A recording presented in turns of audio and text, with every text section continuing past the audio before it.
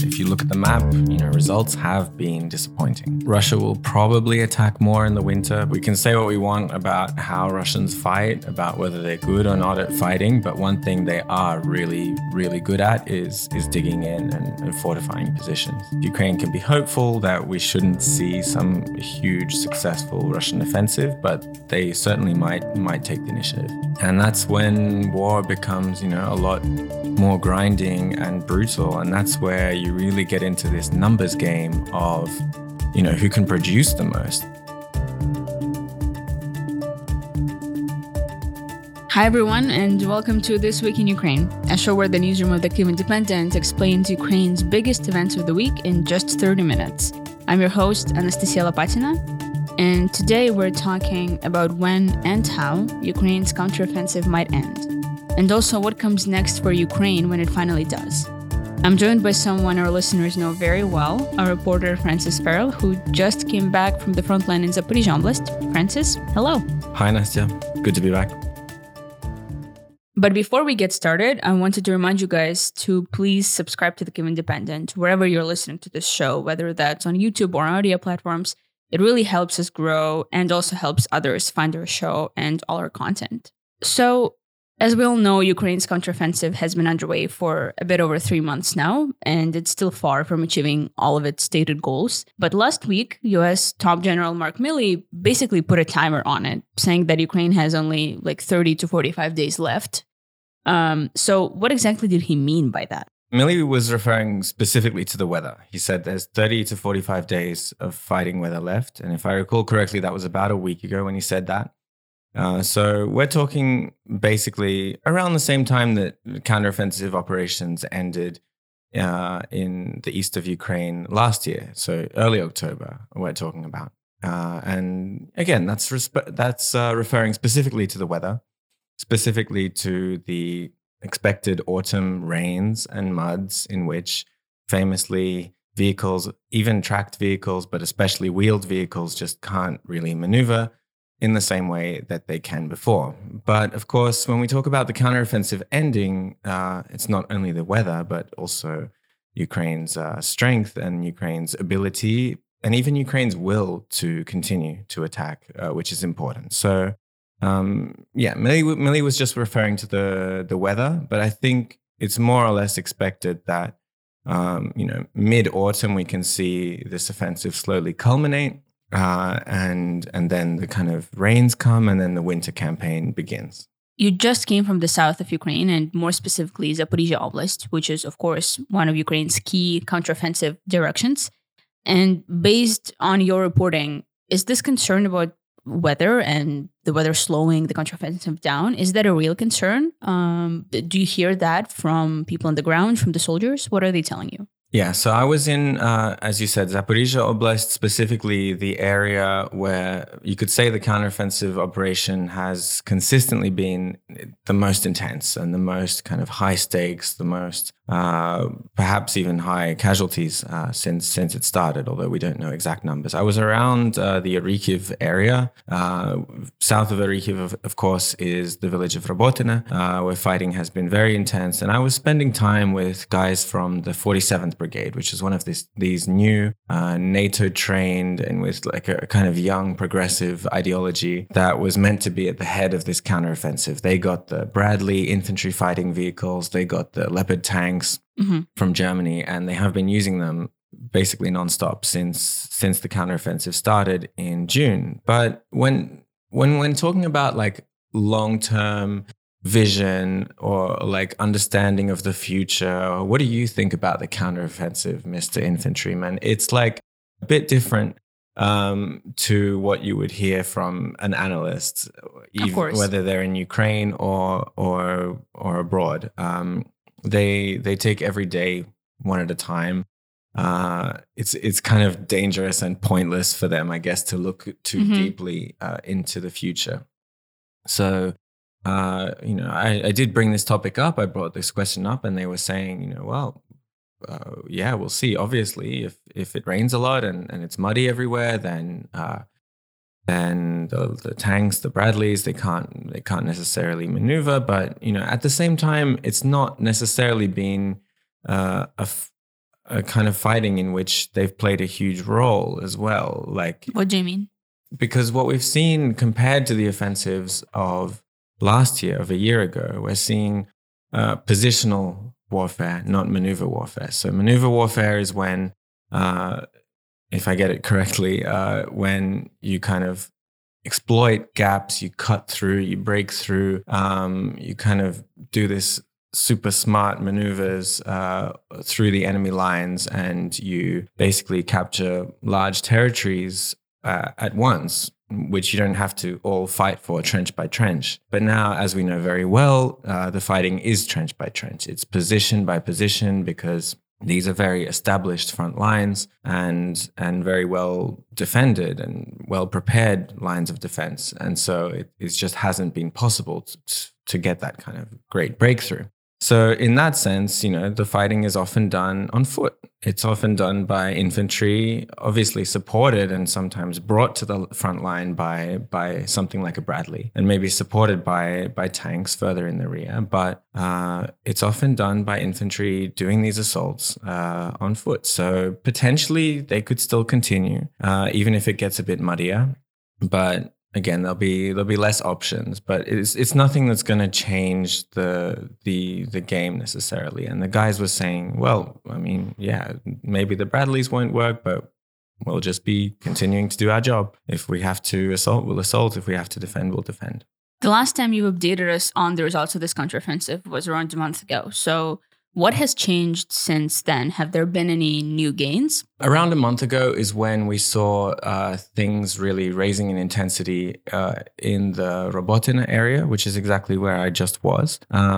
We saw Ukraine kind of lurching forward, and after a long period of attrition and barely any movement on the front line, we saw them make some serious progress, and we saw them reach what, depending on how you call it, it could be Russia's second line of defense, or it could be the first main line, the Surovikin line, whatever you want to call it. And since we last spoke, they have reached that line. It's not really correct, in my opinion, to talk about a breakthrough here, because, as I said, a breakthrough implies that you not only break through the line, but you exploit it and you take a lot of territory at once, where progress is quicker once you break through. And we haven't seen that, of course. So we've seen, I would say, Ukraine pass that line, but not very far. Soldiers have been talking to me about what it looks like. They're saying that there are a lot less landmines than there were further in front. Which is good. But on the other hand, they're coming up against deep underground systems of defense, lines of underground positions reinforced by concrete, joined by long tunnels. And they've just reached that line. So we haven't, I asked, do you guys have any photos from there? What does it look like? And they couldn't really say much. But, and it is true that after making that progress and reaching that line, now things have once again kind of bogged down and gotten a lot more difficult in that section, Robotyne or Rykov. Where we have seen progress recently is around Bakhmut, where I was about a month ago. And there we have seen Ukrainian units take back 2 villages, both of which are quite important. Andriivka, which is just basically 2 streets of ruined houses now, and Klishivka, which is actually one of the most important kind of strategic settlements on the southern front of Bakhmut. Why is it so important? It was a major kind of,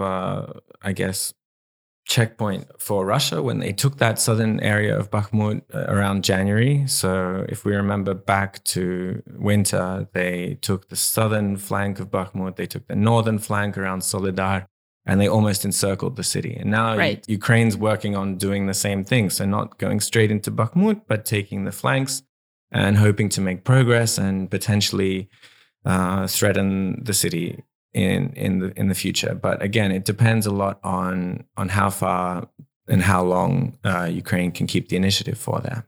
So given all of that, where is Ukraine standing in terms of manpower and its ammunition expenditure? So in other words, could a pause in active fighting, if the counteroffensive was to be over soon, Could that pause actually give Ukraine some useful time to maybe regroup and recover? It's hard to see how that would necessarily be beneficial for Ukraine, to be honest, because we have seen, how much Russia has benefited from having time on their side.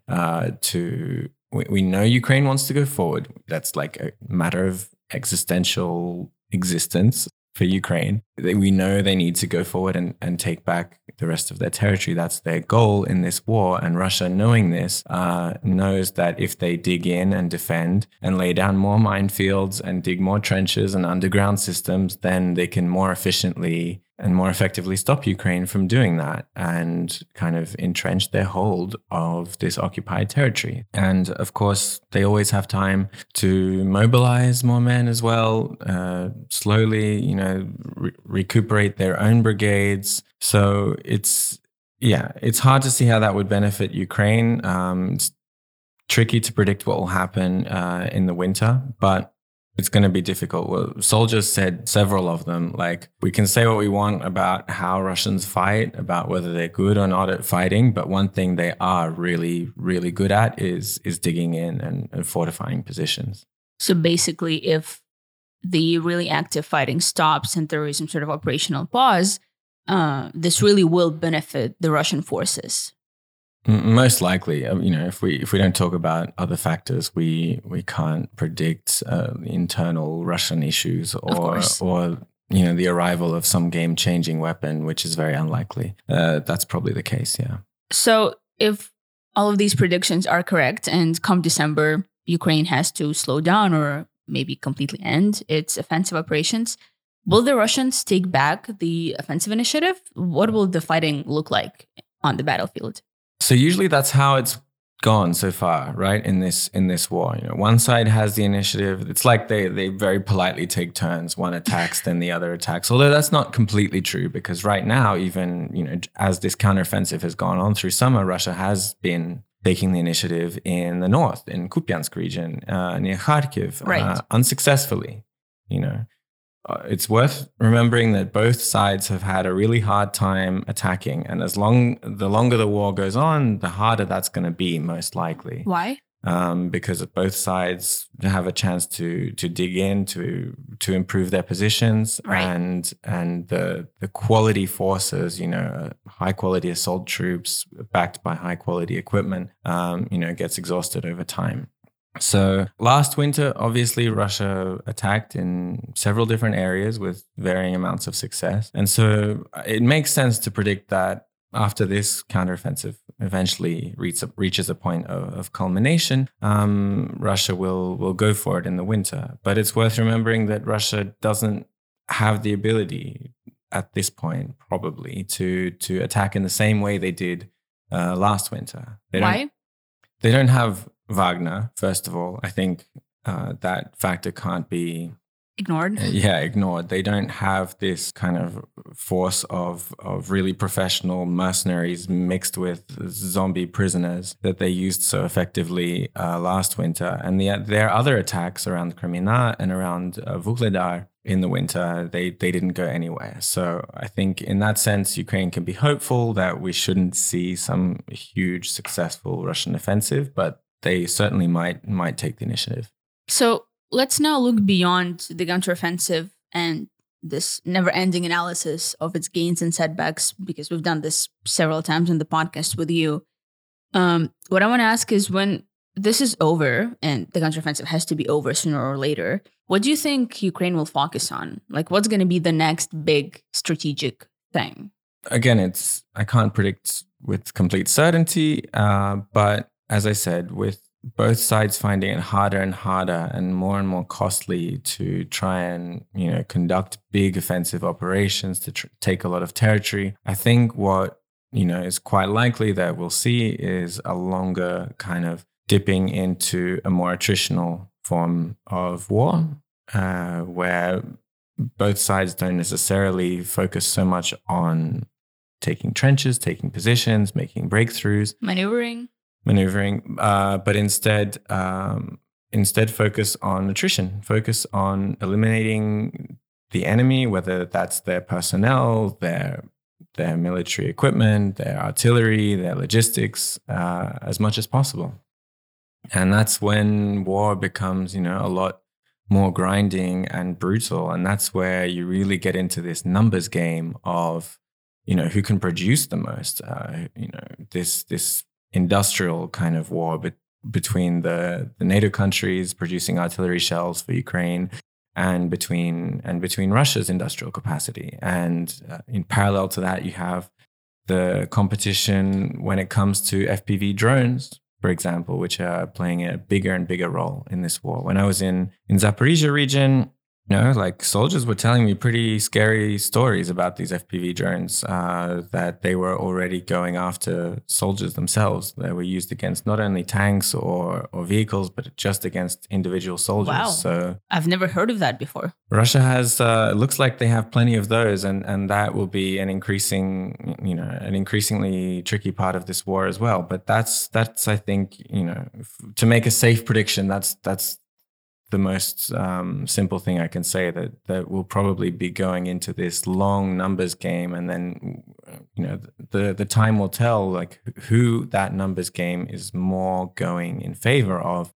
And if it seems like it's consistently and clearly going in the favor of one side, then that side might eventually see a window to again launch a large offensive operation to take territory. Right, because when this counteroffensive was starting, I remember certain Ukrainian military officials saying that, don't think of this counteroffensive as the last one or the ultimate one. When this is over, we're going to prepare for another one, and we're already preparing for however many counteroffensives this is going to take. Yeah, and we will see that, from both sides. We will see the initiative change sides. Russia will probably attack more in the winter, but we can't be certain. And when they've had enough of attacking, Ukraine will probably try again. But again, it just gets harder and harder when both sides have that chance to dig in.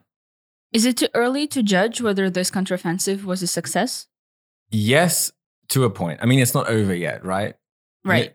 Milley, we trust Milley, right? He said that 30 to 45 days. But in all seriousness, we have a murky picture of attrition on both sides. We don't know the whole picture, but I think it's fair to say that expectations have clashed against reality. And if you look at the map, results have been disappointing. Let's be honest, because especially if we look at the southern front line in Zaporizhia, everyone was hyping that as the main axis of the counteroffensive. And in the end, it was, it is.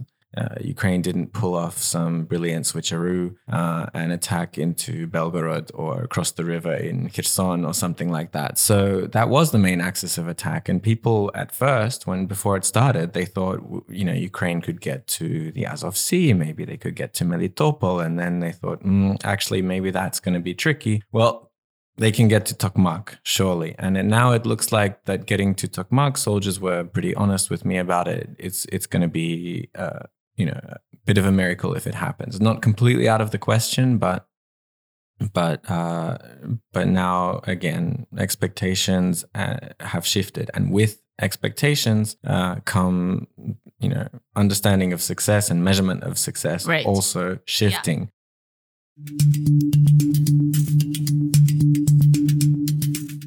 We're now going to be moving to the questions that we got from our community members. As always, I'll encourage you guys to donate to the Kyiv Independent by going to kyivindependent.com/membership. There is an option for a one-time donation and also different tiers of monthly support for as little as $5 a month. And you get really cool perks like access to lectures and talks with editors. And also, of course, our favorite perk is that you get to send us in questions before every single podcast episode. We try to incorporate as many of your questions as we can all throughout the episode. So it really helps us form the topics and the questions that we tackle. But then we also answer some of them directly at the end here. So, Francis, the question that we want to talk about today is there a draft in Ukraine? And let's look at it more broadly. Let's talk about the issues of mobilization in Ukraine in general.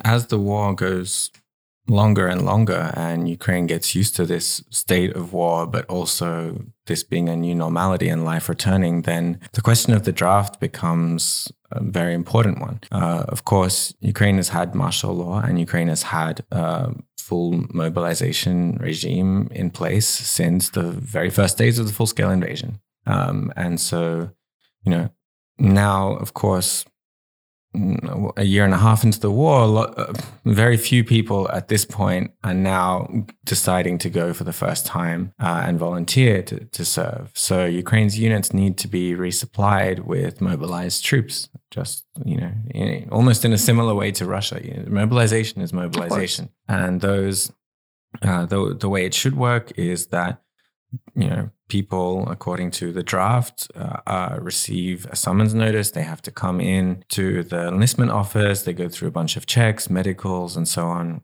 and then they go forward from there. But it's a difficult thing. It's difficult to imagine what it would be like in anyone else's country if there was full mobilization, if the male military age population couldn't leave the country, and if they were fighting this brutal war constantly. And so issues come up.